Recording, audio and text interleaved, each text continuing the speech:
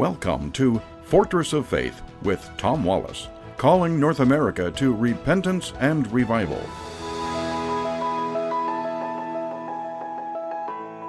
Well, thank you for joining us once again at the corner of truth and courage. Well, folks, as we are seeing a lot of things going on in our society and community that's very alarming. We're seeing lawlessness.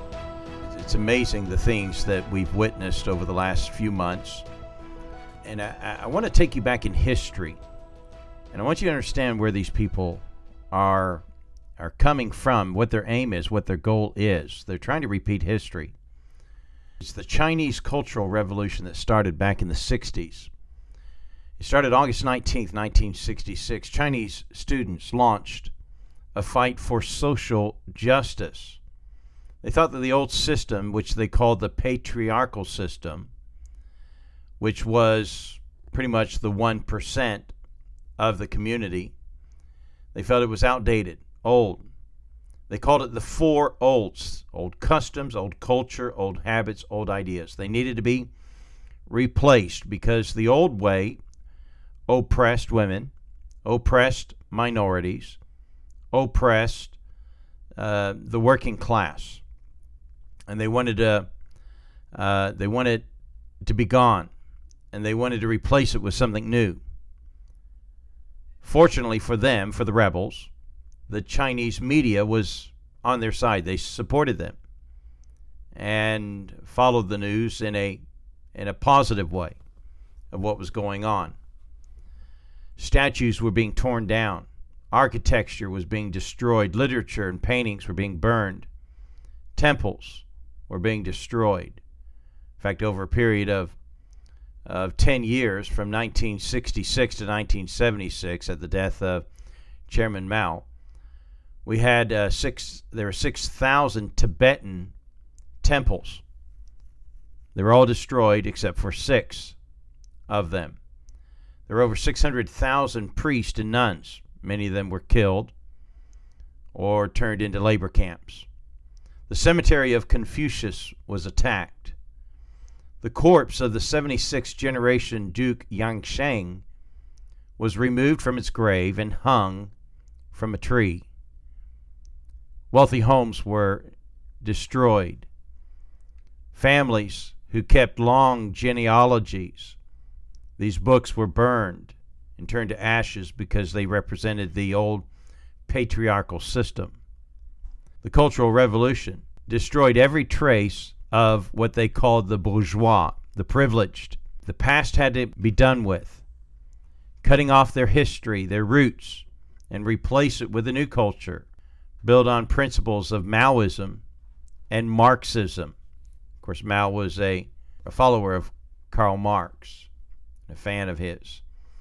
The president was taken out of power. Xu Kai was taken out of power and replaced with men that Mao believed would not be critical of his reign. Public leaders who were considered to be oppressive were tried by these angry mobs and vigilantes and killed. The police were disbanded and replaced with a social guard called the Red Guard, which mainly were young students. They were brutal to anyone who did not conform, who they said had wrong think. Christians quickly became the number one target of these Red Guards. It was estimated that 20, possibly 30 million people were killed over this 10-year period.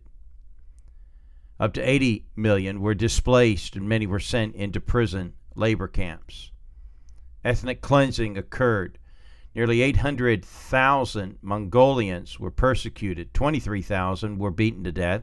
120,000 were maimed. Koreans were brutally banished from the land. There was a brain drain that occurred. Intellectuals and academics were regarded as the stinking ninth, the old ninth. There was a caste system, and they placed them in the ninth position, and they persecuted them, and many of them were put into these labor camps.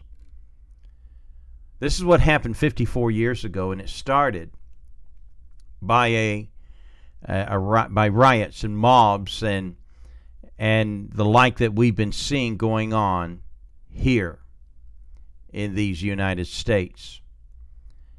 These people are trying to destroy America from within. There are two enemies that wish to see the old America. If you're a patriot, folks, listen to my words. I'm not a prophet nor son of a prophet, but listen carefully. I believe you're going to see this real soon, and maybe you heard it first here at Fortress of Faith. To be known as a patriot will soon be considered an enemy of this country. To be called a patriot will be considered an enemy. The term patriot will soon be blacklisted, and you will be the victim. You will be gone after. Christianity is now being targeted by Black Lives Matter. Shaun King, a spokesman for the Black Lives Matter, this movement, they are now coming after churches. Christians is where white supremacy has populated into this country, and they want it burned down. They want it destroyed. Not just the statues of a white Jesus, but now the churches too.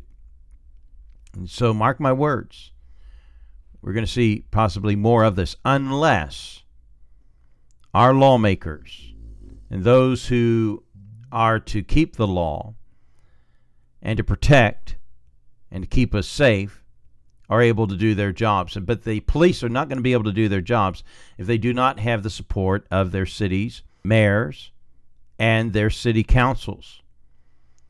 They are their employers. And if their employers are going to bind their hands and stop them from doing their job, then the people are going to be at great risk. Now, I want to talk to you for a moment. What should we do as Christians in all this? What should our role be? Our country is becoming more and more divided, and I don't think we've seen the end of this yet. Some of it's simmered down. I suspect come November, come during the election, whether Trump wins or loses, we're going to see more of what we've seen in the past few months. Amos chapter 3, verse 3 says, "Can two walk together except they be agreed?" Matthew 12:25 says, "Every kingdom divided against itself is brought to desolation, and every city or house divided against itself shall not stand." You cannot have a nation continue to have success and peace if they're divided against each other. How can two walk together except they be agreed? We have been seeing a polarized division of our nation over these past few years. And it's no more smoke and mirrors. No one's hiding their intent. They're now being very bold about it. The left, who are basically Marxist, are out to bring a cultural revolution, a change in our government, whether it's going to be through the legal process. I think they tried that and they found that they failed. And so now they're going to do it through their violence. The Bible tells us in Ecclesiastes chapter 3, verse 8, there's a time to love and a time to hate, a time of war and a time of peace. Sadly, I suspect that our country is moving towards a time of war, possibly a civil war, a division. And these United States, as you and I know it, perhaps may not remain intact. It could be that our country breaks up. It could be that our Constitution is suspended. But I believe that there is an optimistic turnout for this. Now, there's two possibilities, folks. One possibility is that this is all bringing about the Lord's return. We know that after the rapture, after the calling out of the saints, the world will move into a period of what's called the Great Tribulation. A man will rise up, be a world leader, and he'll govern the world as a totalitarian. You cannot have a totalitarian world government if the United States remains as a democratic republic. You cannot have both. The Democratic Republic of the United States will have to cease, will have to end. It will one day come to an end. Now, that can happen after the rapture and everything falls to chaos and a great disappearance of masses of millions of people, of Christians, of believers are going to be gone. I can just see the United Nations stepping in, saying we're abolishing all nations, all countries, all territories, and we are establishing a world government here, and someone will take the lead of that and will rule as a totalitarian. I can see that happening. But there's nothing to say that can't already begin the destruction of our democratic republic here in the United States, the end of our freedoms, the end of the Constitution. There's nothing to say that can't happen first, and then later the rapture. And I suspect that we may be seeing that. But so that's one scenario. The second scenario is that we have a revolution here, a civil war. The United States, as we know it, breaks up, and the Constitution is abolished, and there'll be a fight, there'll be a war, there'll be bloodshed, and at the end of it, a new America will be born. A new Constitution, Constitution 2.0, will be born.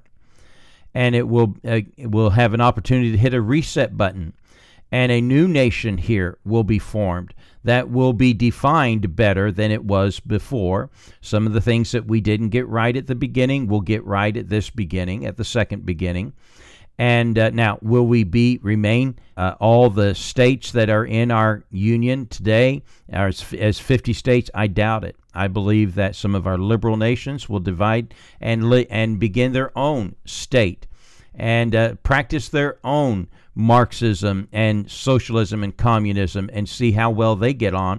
And I don't think they'll do very well, of course, because of the nature of the government that they think they want.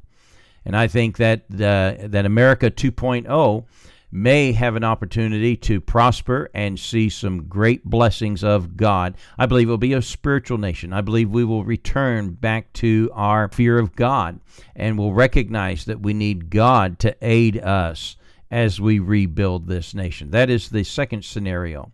And I suspect that may be, well, basically that's my optimism. I believe that it will be better than the current nation that we live in, perhaps.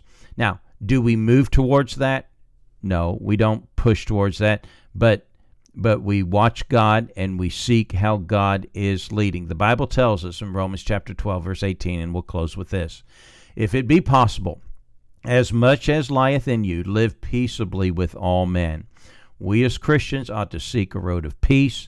We don't want to be, the Bible says, a soft answer turneth away wrath, but grievous words stir up anger. We don't want to be stirring up anger. We want to try to bring a peaceful solution to these issues that's going on in our land. Christianity being persecuted is not new in history. God will be with us, and we need to have truth and courage on our side. So that's going to be it for today. Join us again tomorrow. God bless you.